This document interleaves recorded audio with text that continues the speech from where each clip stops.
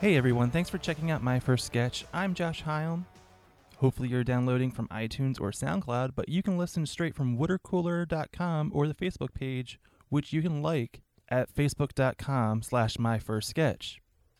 If you have any questions, comments, thoughts, or feedback, feel free to send an email to myfirstsketchpodcast@gmail.com or follow me on Twitter at JoshHighFalse. Today's guest is Jolie Darrow, who is currently a member of the sketch groups Barbara Bush and Jortney and Coley with Courtney and Jolie. She's also a member of the Fit Improv Team 1816 and Fit's new Sketch House team, which is still known as Codename Athena. She brought with her a sketch called Pyramid Hunters, which is a parody of the House Hunters show. Andrew Coppola and Jolie Darrow play the couple Ramses and Nefertiti, respectively. Patrick Servo plays the realtor. I am the show's narrator. And Kurt Reedy takes over as the omniscient voice, giving you all the visual information you need to know. So let's go to the sketch.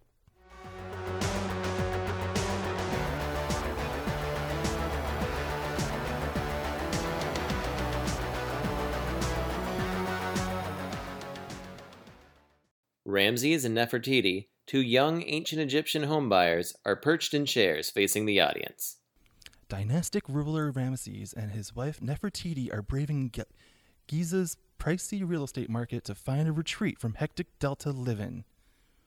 With a lengthy wish list and limited budget, searching for the perfect pyramid for the afterlife is going to be an exciting adventure. Opening of theme from House Hunters plays.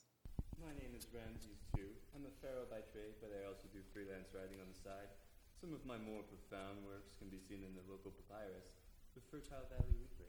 Ramses holds up a paper sketched with three meaningless hieroglyphics. I'm Nefertiti. I'm his wife. I'm not ready to die. We're just looking to treat ourselves for the rest of eternity, cooped up in sarcophagi, not in spirit, as the liars say. One day, we'll die, and we need a place to hold our very important bodies. But that inevitable death is a long way off. To start their search, their realtor is showing them a large pyramid in the sprawling necropolis of Giza. The realtor guides the couple around the pyramid's interior. This beauty comes with a special enclosure for a dozen of cats, which I know is important to your family and its everlasting future. Oh, good. We have a few slaves with allergies. Isn't that great, dear? Ah, they're really going to appreciate that as they rot alive in our tomb beside us. Oh, the funeral god Anubis will love that shiny apex. I think we should move on to the next place, so you have a better point of comparison. Pyramid of Djoser. Day. Now the couple's seeing a less expensive pyramid. This was completed in 2648 BC. And it looks it. Unfinished enclosure wall, non-freestanding colonnade. Heck, we won't even fit half our enshrined jackal doggies in this place. It'll cost way too much to complete. It's a bit of a fixer-upper, but the owners are willing to throw in 5,000 extra Jews at the asking price. Oh gosh, that view of the Nile makes every coin in Hebrew tier worth it. Oh boy, I can just picture it now. My cold, dead corpse lying here, and yours lying there. My wife, the interior designer. I think you're really going to like the last one. Pyramid of Khufu. Day. She's brought the royal pair to the northeast section of the Giza Plateau for this last showing. This is an excellent neighborhood with tons of irrigation appeal. This one's perfect to display my brain jars. You know, they say brains are completely useless, but I think they make for nice decoration. I'll put mommies in that corner there, dad's on top. You know, the games I've never played there, and my half-empty memory box there, and my youth out the window. Gone, gone, gone. What an eager beaver! Nefertiti stares hopelessly, blankly at the floor.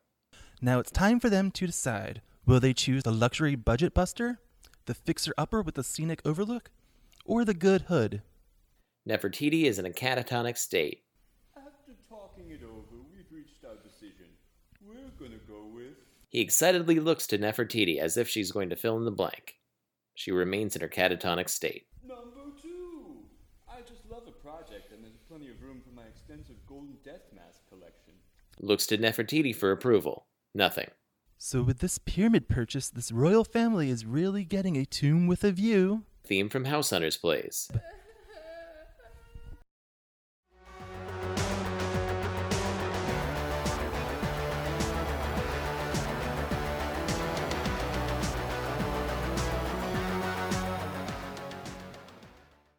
Hey, Jolie. So what was the start of this idea? Where did you get this from? So this sketch was for my first sketch class ever. It was 101 with Joe Moore. And we had to do a parody sketch. And I was living at home at the time. I had just moved home from college, and I was like depressed post-grad girl. Mm-hmm. And my mom was watching tons of House Hunters, and like that got me watching a ton of House Hunters, which is like the peak of depression when you're like sitting at home all day drinking wine and watching House Hunters. I'm glad to hear that because that's what my parents do now. So in their retirement is now just House Hunters and NCIS. It is. I'll get texts from when like they're in Philadelphia, like they're tiny houses now, and I don't understand that one at all. Okay, so you're the first person I've talked to whose first sketch is through the FIT class system. Yeah.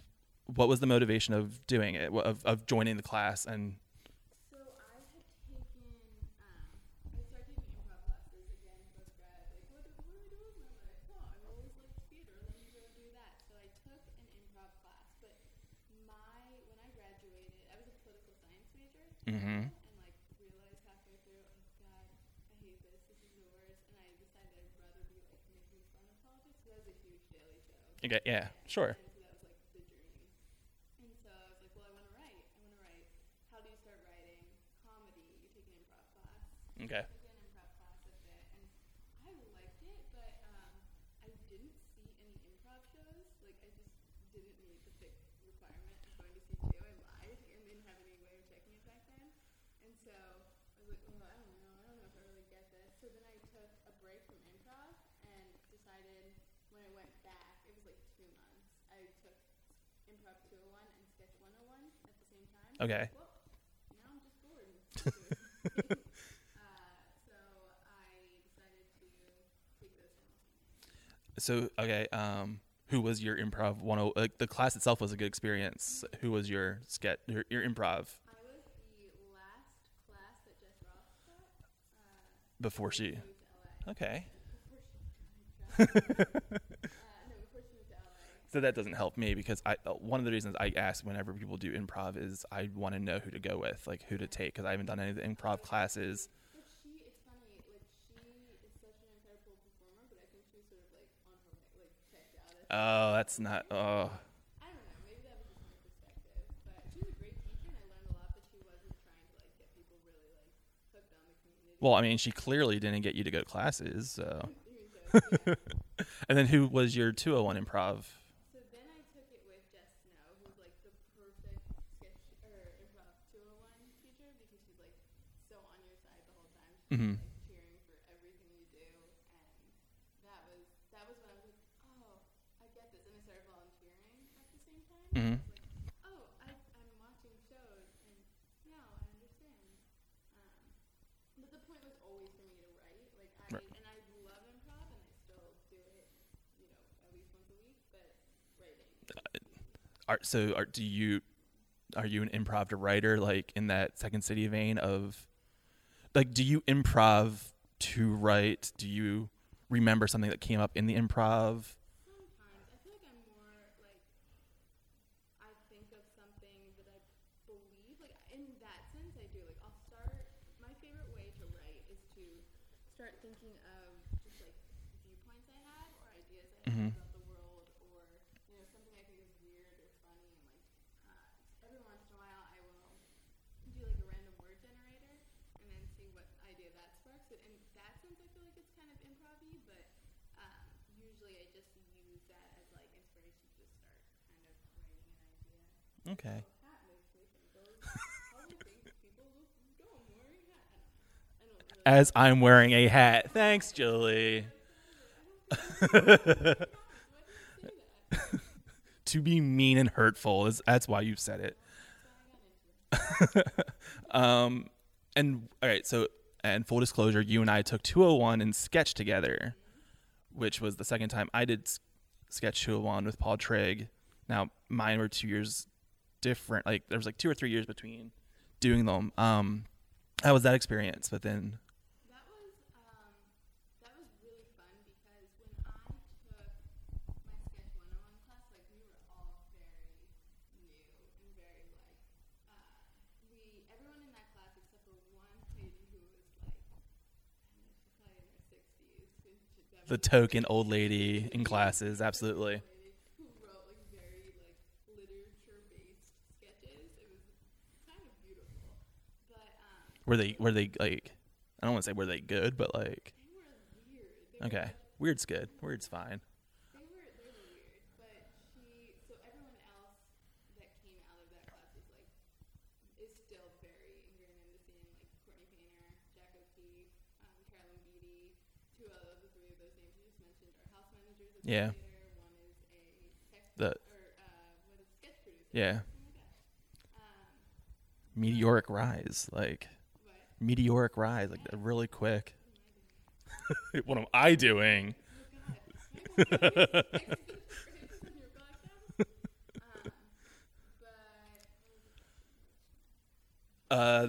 How fun was 201? But yeah, so that was like a whole different thing. So it was really fun coming in like a year and a half, 2 years later to 201 and getting more of like a lot of people there had been doing it for a little while. So it was nice having people who had like experience under their belts and like feeling like we all were kind of in it together. Like everyone who is in a 201 class is there because they like something. Yeah, where 101 might be, you might get like, oh, I'm the office cut up, or my friends say I'm so funny. The 201s are typically the people that are like, there's a bit of a like dream of SNL or whatever else you want to do. There's a future to it. Yeah, it was a fun class. It was a huge class, which I'm not used to because none of my classes have ever been that big. But it was a great class full of great people. But I didn't realize that you had that much of a gap between your sketch 101 and your 201. Yeah, it was. Let's see. I guess it must have been about a year and a half between the two. But even with that time, you had Barbara Bush already. You're already on a house team, improv house team. So like you had already done stuff. You were probably the most experienced performance-wise of the people in the room from a sketch basis. They didn't offer it for a while. Right. I think that might have been the first 201 they had offered in quite some time. No, maybe. So when Courtney and Catherine Ryan took sketch 201, I like was busy during that time or didn't have enough volunteer credits or something. But I just remember they took it about a year before me, and I remember them just like going so hard in that class, like writing so many sketches and working just like insane. And this was probably when we were working on our third Barbara Bush show. And Okay. I remember thinking like, oh, when I'm gonna take 201, I need time. Yeah, 201 doesn't happen as regularly as it feels like it's every other term at best, maybe every 3 terms, every 4, I don't know. But on one hand, it's fine because it does create a marketplace for it, because if you don't offer all the time, people want it and want to do it. And then there's too many people at a table and people on a couch on the other side. And so how quickly from taking the improv 101 to sketch 101 and 201 at the same time, how quickly do you get into Barbara Bush? How does that? So Barbara Bush so I did Iron Sketch. That was like the first real like sketch I'd ever put on. Right, because we did the same Iron Sketch. It was Iron Sketch Water in the first season, quote unquote, where my mentor director was Rob Banowitz. You had one of the other members of Camp Woods with. I I totally blanked too. And we both lost to Kurt Reedy, who had Courtney Painter on the team, and Jack. Okay, see, I don't remember who else was in on that. Like, I remember you guys, for whatever reason, I knew Courtney was on the team, and I knew you two were on the other team. No one else from that is like sticks out to me.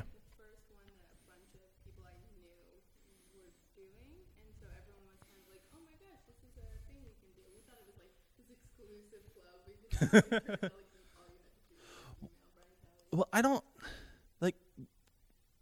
There was only like the third or fourth. I don't like. It was pretty early in the concept because I remember I went the month before because I had signed up for it, and the month before there was another group of like tons of people that I know now, but the only one I really knew was Julia Hudson, who was also in Barbara Bush, and her group, which actually grew up to be a full-time group. I think the only group out of Iron Sketch to do that. Yeah. And Swedish just killed it. Yeah, and then they eventually won the entire season and are way better at sketch than most of us. I don't know where I was going. I totally went on a... we're talking about Iron Sketch. So right, okay. Got the bug there because it was just like so. I love I'm such a stressaholic. I love being put under pressure. I hate it in the moment. I'm like the most miserable asshole in the moment. But when I'm like my best self when I'm put under a lot of pressure and need to produce something like under the gun. And so I got the bug there. And Barbara Bush was, I guess we had already started doing improv. Like we had just started doing improv together. And because that's how we started. And we had that going for 2 or 3 months. But the problem was we all got cast on Fit House teams, like almost immediately after we formed an improv. So everyone was Right. like on improv overload. And in December, so Iron Sketch was in September. And then in December, November, we were all sitting around after practice just hanging out. And we had all talked about doing like more sketch stuff. And I took out a notebook. I was like, guys, we're going to write sketch. And I was like, we're going to write sketch. And within 2 minutes, emailed Brian Kelly, and was like, can we have a show slot? And he responded within like an hour. I was like, yes. And we started writing. I'm pretty sure I was at that first show, like, or at least in that first run. Yeah, we opened for the Flatter. Yeah, I think. Deal to us because it was like our favorite band. Yeah. Opening for a house team is always way cooler than, I mean, not to disparage any like two indie teams going together, but when you're opening for a house team, it's always like, all right, this is a real thing. Like, let's do this. Where maybe if it's just two randoms, you're like, okay, like. Yeah, it definitely forced us to put something together and put something together that we were proud of. And Yeah. I don't think to this day I've worked harder on a show, especially because in that first show, a lot of people were really busy, so it was basically me, Courtney, and Catherine doing all of the writing, Okay. and producing, and everyone else was like, we're in for the next one, but right now it's just like a crazy time. So it's sort of just the three of us working together and figuring it out as we went along. Mm-hmm. And we put together something that I don't think has been as ambitious since. Like, I don't think we've done anything quite as intense. I mean, we've put on good stuff. Yeah, I mean, Barbara Bush is consistently good. I don't think I've ever left a Barbara Bush being like, oh, that was not a bummer, and I have to lie to people how much I didn't like that. Like, I've always enjoyed the shows. But I can't remember anything from that first show as much as other things you've done before. Like, I'm assuming the drug parody, the after, was that in that first show? Do you remember, like, the 3 spotlights where it's Julia, I think Shauna, and Sue? That was in our second run. Okay, so I'm, What was that one called? That one second. yeah, Sorry, I'm glad you got it. it's, Catherine wrote that one. And Well, that one sticks out to me for the most part because I work in a drugstore, and Julia texts me, "Hey, do you sell pea cups?" And I was just like, "I don't know, sorry." And I was just like, "I don't. We could do it this way with this, but it's gonna be very expensive. If you just need a pea cup, I can't help you, like, because the ones that we sell are actually already like have the chemicals in it to do the testing for specific things already, and you don't need to pay $40 just to put apple juice in a thing." Okay, I think she went somewhere else. I think she did get her a legit one. Swedish is, yes. So do I. If you can do something real with the real product or the real item, I love it. There's definitely a charm to the minimalistic and space work and stuff. But if you can use the real stuff, real costuming, there's always that next step. I love it.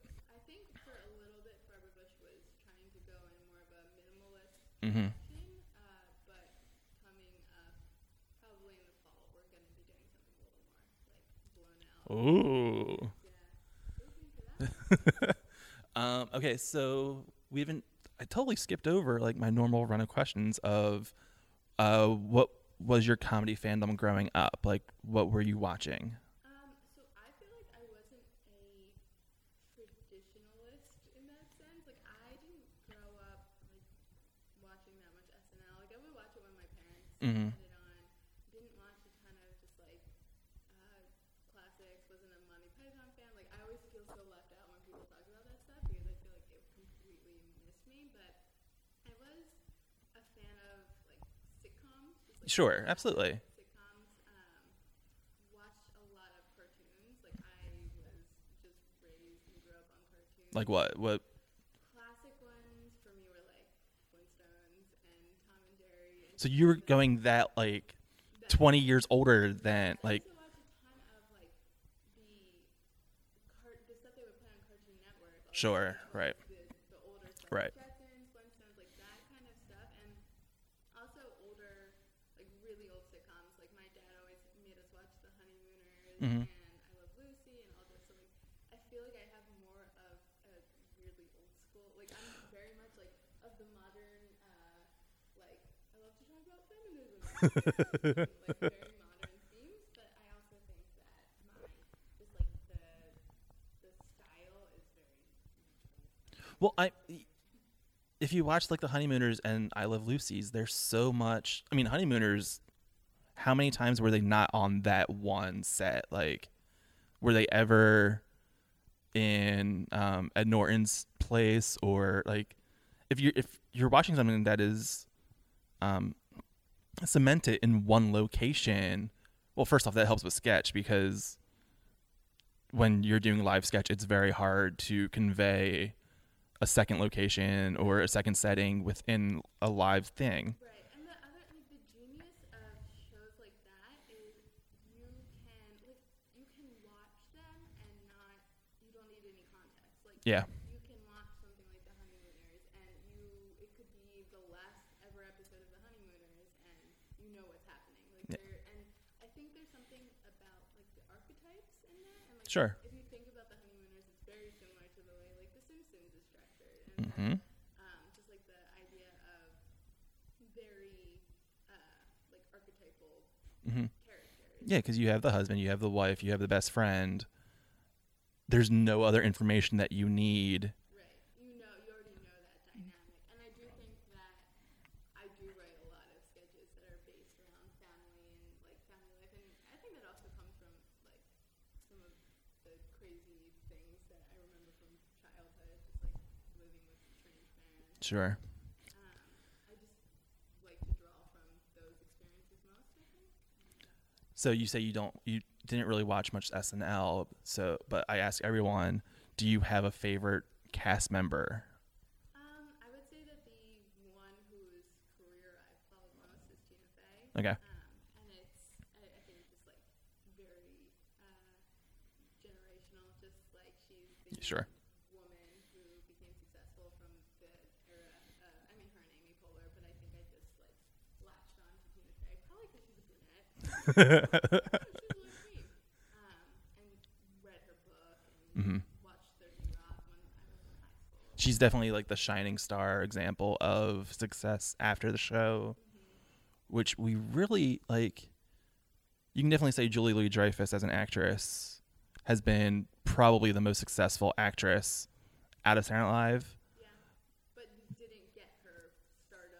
But it still took a few more years. But like Tina Fey, just writer, producer, actress, like she has done everything.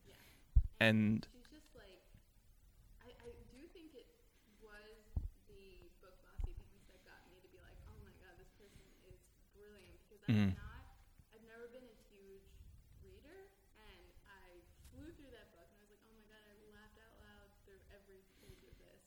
I want to do that. I want to be able to like convey laughter and humor in any medium and be like this woman. yeah, I read that book on a vacation a couple years ago, and I think I read it too fast because I don't remember any of it anymore. I remember liking it. I remember thinking it funny, but it's all just out. There's just the story of her being slashed, which is awful. That's the only thing that stuck out to me because it's such a big part of her appearance, and it was such a mystery when she first showed up. Like, okay, so Tina Fey. Yeah, but I think that like, but the things that the thing that put her over the edge for me loving her was 30 Rock, and I started watching 30 Mhm. Rock when I was in high school, and just like loving that, and like I said, TV for me, like TV sitcoms have always been just like my go-to. So then with sitcoms being your primary fandom, if I can say it that way, why sketch? Why sketch comedy? I think it's like a very accessible way to make me write. Like I think that because like I said, I didn't really watch it. I mean, I watched like all that. And Okay, yeah. All that's a sketch show. That still counts. but it wasn't my favorite thing. Like I would have rather watched a cartoon than like Sure. have to sit through that. But Have to sit through all that. You just made a powerful enemy at Nickelodeon because I think he still runs everything down there. I think Andrew's uncle was the executive producer on that. Yeah. Ooh. Andrew's uncle is my boyfriend's uncle is the executive producer on that. So sorry, I can't come to Thanksgiving. But That's interesting. I think that like once I started writing sketch, because I did see it as an easy entry point into Sure. writing because it is something you can put up live and put up easily with your friends in Philadelphia. I think that it is so accessible. Like I can just write little scenes, and that I imagine when I eventually, hopefully, write a sitcom, Right. I'll be able to use that knowledge and like that practice in writing it. Well, that's definitely something. The accessibility of it is because I always make the joke that because sketch is only 5 pages or whatever, it's so much easier to write. But at the same time, it's not because you have to pack so much or get it so right in those 5 pages. Especially like I've had experiences. Well, that first Iron sketch, I brought a sketch that was about 5 pages long, and my mentor Rob's like, "This is okay. Cut 2 pages," and I didn't cry, but I was just like, "How?" Like, and then he's like, "All right, well, this entire half of the first page, don't need that. Like, we can one line will introduce that just as well." And I was just like, so he's like. I now have Rob Banowitz in my head always, like shorter. I love brevity now. If there's a sketch that's certain amount of time and it doesn't have that many characters in it, like 2 characters doing 5 pages sounds awful to me anymore. Where like my new rule is if it's over a certain length, it has to have X amount of characters or something else happening. It can't just be 2 people talking for. Whereas in sitcoms and writing for television like that, you do have a little more space to breathe. There is a certain joke per minute ratio that they want, but you do have characters that you know where we're necessarily playing with archetypes, hoping that like, oh, there's a mother, father, child on the stage. I have to click to that right away. You have Joey and Chandler, and you know that relationship going into it. I'm definitely it's funny because I always say I don't think of myself so much of a writer as a rewriter. Like my first drafts are verbose Mm-hmm. and just like disastrous generally. I think I've gotten better. I think as I write more, I get to the point where like, oh, this is what my second or third drafts used to look like, and now I can cut out some of that stuff. But I love the sound of words, and I love the way that like long paragraphs sound. But like in a sketch form, long paragraphs are rarely okay. Well, yeah, you have that sketch that you guys did with as part of. I'm gonna screw it up because I always screw it up as Coley and Jortney. Screwed it up. Where it's about words that can be pronounced or like how regionally words are pronounced two different ways, bagel, like, and you read that in 201, like, I was like, oh, this is a great idea, and then you performed it, and it was a completely different sketch, I feel, or at least not necessarily completely different, but it felt completely different. Yeah, there's like sort of the things I love writing and accomplishing definitely have like a rhythm to them, and I think when we choreographed it and sort of did a lot of the rewrites, it was more important like that the beats fit, Mhm. that it sounded sonorous, than Right. it was gonna be funny. To me, it was funny because of the way the words sounded, not necessarily because of like the idea was there. And Right. everything else But when you get a certain rhythm to it, it elevates it even more. And okay, so this is a question I don't think I've been able to ask anyone else because I don't think anyone. So you have Barbara Bush, Jortney and Coley, because I'm always going to get it wrong, and I'm so glad you guys dropped the last names from it because that made it even worse. Like, Now we're just Jordan and Coley with Courtney and Joel. right. That's I'm never saying that. You're still on a improv house team, and you just got the sketch house team. Do you have a different approach to each of those projects? Like, are you writing something specifically for Barbara Bush? Do you write something specifically for Jortney and Coley? Like, how are you balancing that? So everything's definitely different. Everything functions very differently. The Barbara Bush has always been you write something and then you submit it and then we bring it to the read through and like we all kind of decide as a group like what's staying, what's like what we want to continue exploring, and then we all give notes and do rewrites. With me and Courtney, it's kind of similar. Like we rarely write stuff together, but we practice improv together. Mm-hmm. And so we'll often take, going back to improv to sketch, we'll often take an idea. We'll do some of the writing and bringing to each other, and then we just kind of like riff off of that stuff Mm-hmm. because we are so close and are able to like, oh no, what if you did this? And it's so immediate. But we do take a lot of the stuff we do in our improv practices and turn it into sketch. And with the Courtney stuff, it's me and Courtney stuff, it's very, we try and hit on something different. We try and hit on more like real life, closer to like human emotions than. Okay. I think with Barbara Bush, we're a little more premisey.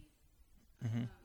And then with this new team, I mean, we're still very. Yeah, so like I'm not even worried about like how you're approaching that yet because It's I'll wait until after that first show. Yeah, and I think even the first show is going to be completely different than the rest of the show. Sure. because On such a time crunch, it is becoming very much the way Barbara Bush has done things, in that everyone's kind of bringing their stuff. But we did start with pitches. We started like we pitched stuff, and then whoever wanted anyone's pitch, you just took their pitch. Because I think Huh. that Brian Rumble, who's the director of the new team, wants it to be very communal. And doesn't want anyone feeling like they have ownership over anything. He wants the team to be more collaborative. Huh. I don't know how I would adapt to that. It's freeing. Is it really like, It's really freeing because this idea. Oh, sure. Stupid. Sure. It gives you the freedom to like release it into the world and let someone else like solve the problem for you. Yeah, okay. There's definitely a value to that for sure. I just read the States book, the oral history that they just put out, and they talked about how in college when they all got together to start the state, they were a very communal, all for one for all, and at the end of the MTV run, it was not that anymore. So I'm always a little like, Yeah, well, MTV like kind of destroyed them. Didn't they? Like they like pitted them against each other.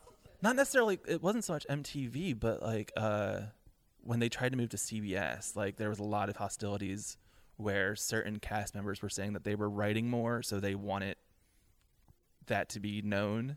They wanted Ben Grant became the head writer, and I think actually 3 or 4 of them got taken off the writing staff, which They came up together. like it was 11 of them, and then one of them leaves before CBS because he's just tired of it. It's a really good book if you enjoy the state or know about them. Yeah, they're fun. I did a master. Oh wow, longer than I thought. Cool.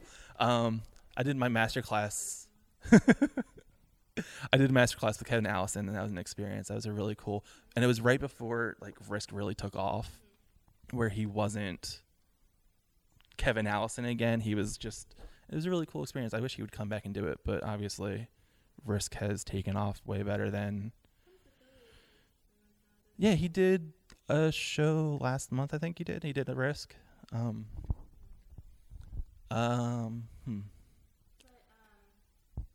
I think the thing I'm gonna have to adapt to most with this new team is writing for men. Right, because Barbara Bush.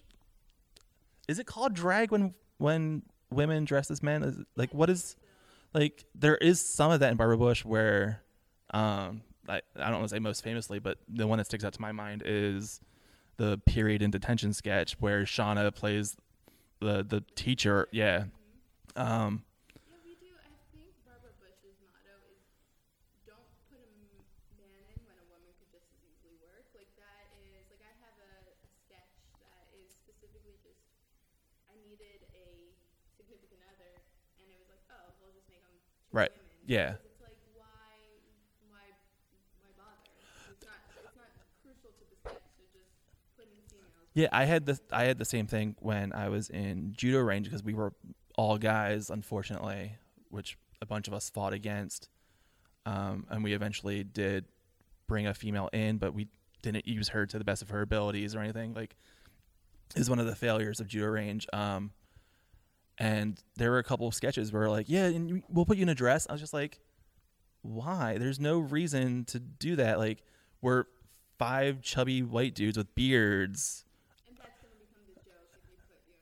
Like it didn't help anything that that so and so was playing a female in this sketch. Like it wasn't a point to it. And I totally agree with that. But at the same time, I've been trying like to write for not necessarily more female roles, but like roles where it doesn't matter, like unless I'm specifically parodying something. I think that like there is, and it drives me crazy when I do watch old sketches, and I think that's something that like I might not have been aware of. Like I like to pretend like, oh yeah, I was totally aware of the sexism in sketch comedy when I decided not to like it as a kid. That's not it. But when I go back and watch sketches people recommend to me, it always frustrates me that like anytime there's a woman in the sketch, unless it's like a Carol Burnett sketch or oh my god, why am I blanking? My favorite. Nichols and May sketch. Okay. Elaine May. Thanks, Andrew. Yeah, thank you, Andrew. Oh my god, so long day. But unless it's specifically like, written by women, it's always the woman just playing a traditional role as like a mother or a wife or like a shrew, and it kills me to watch. Like I get to the point where I can't watch more than 1 or 2 at a time because it's just like it hurts me. Yeah, and there's specifically with like Saturday Night Live, there are periods where women are well used, and then there's periods where they're not there at all. Like I would say the original cast, like Jane Curtin, Lorraine Newman, and Gilda did a great job. They were there. And then early 80s, like Mary Gross and Julie Louis-Dreyfus were in things, but they clearly weren't full potential. Late 80s. Yeah, like late 80s was great with Jan Hooks, Nora Dunn, like, and then that early 90s where there's so much funny stuff, but there's never a woman is so inconsequential. And you have talented people like Sarah Silverman was on the show. Granted, she was 21 and didn't really find her voice yet. Or Janine Garofalo, who has famously come out and said hated the entire process, hated the experience.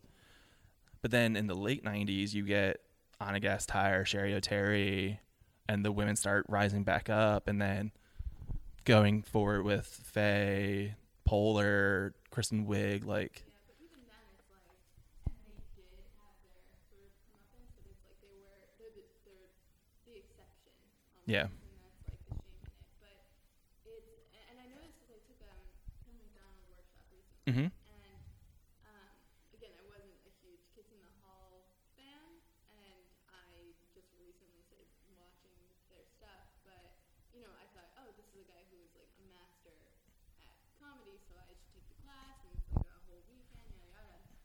And some of the things that really broke me in seeing was, this is awful, like kind of what a broke he was. Well, But like how he preferred the broke humor to like be honest, like Right. emotional humor. And people, me and Mallory Rhodes would be like raising our hand every second we got like, why can't that be a woman in that part? Or why, you know, can we make that girl not a shrew? And it's just like it felt, and he was, I could tell, getting annoyed with me. You know, this isn't for me. Huh. Well, I think I had heard that there were a couple people that didn't have that great of an experience. It might have been just talking about you, but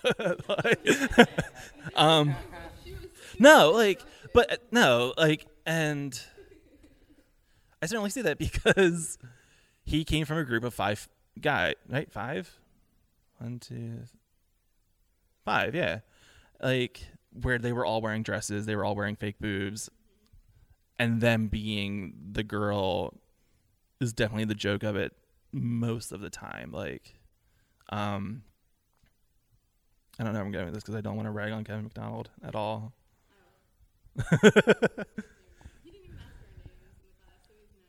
That was a huge class. Like, that was a much bigger class than I expected it to be.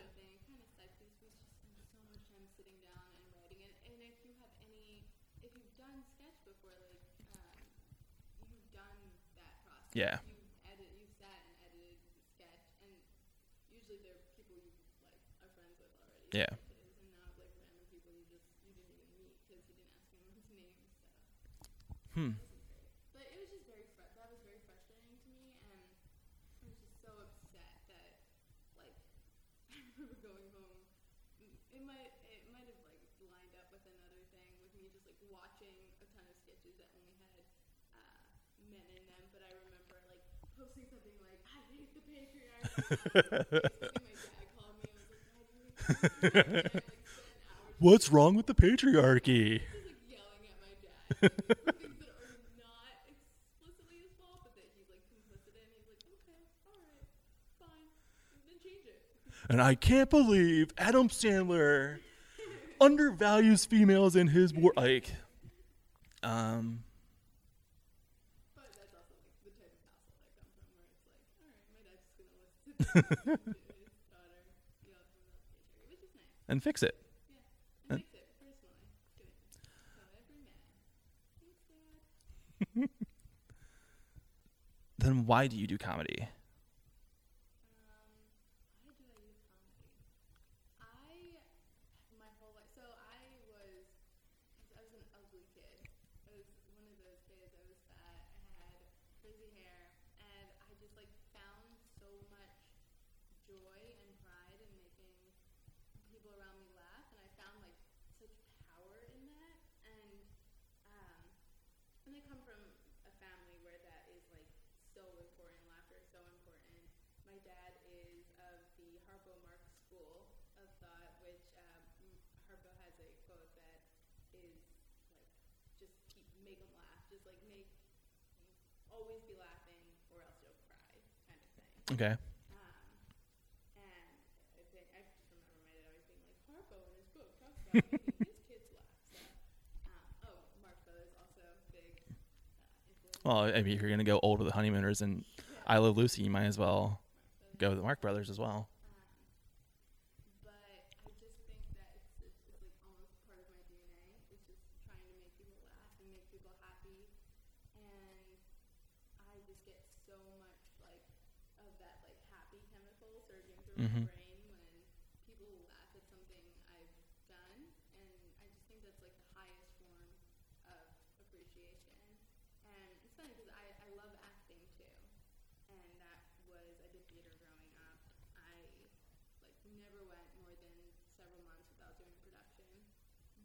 But my thing with acting is like you don't have any control over that. Like you can go on every audition Right. every day and still never get a part. But with like writing, If you're not creating your own stuff, you're not. yeah, exactly. I just like I love being able to create and make my friends laugh and make strangers laugh. I don't know. It's like a drug. All right, fair enough. Is that like lame? Is that stock? No, like, I mean, I don't think I've ever asked it that way, but like, the people that I've asked that kind of question have had a very noble approach to it, not just like, I want to be famous and I want to get on SNL, like, so it's refreshing that like, the nobility of just making people laugh is enough. Obviously. Well, I don't think the goal. I would never want to be famous, like famous, but I want to be able to make a living Right. writing. And I think most people you talk to Absolutely. feel the same way, especially like the sensible people. But the nobility of laughing, we'll stick with that. All right. Hero. All right, thanks, Julie. Thank you.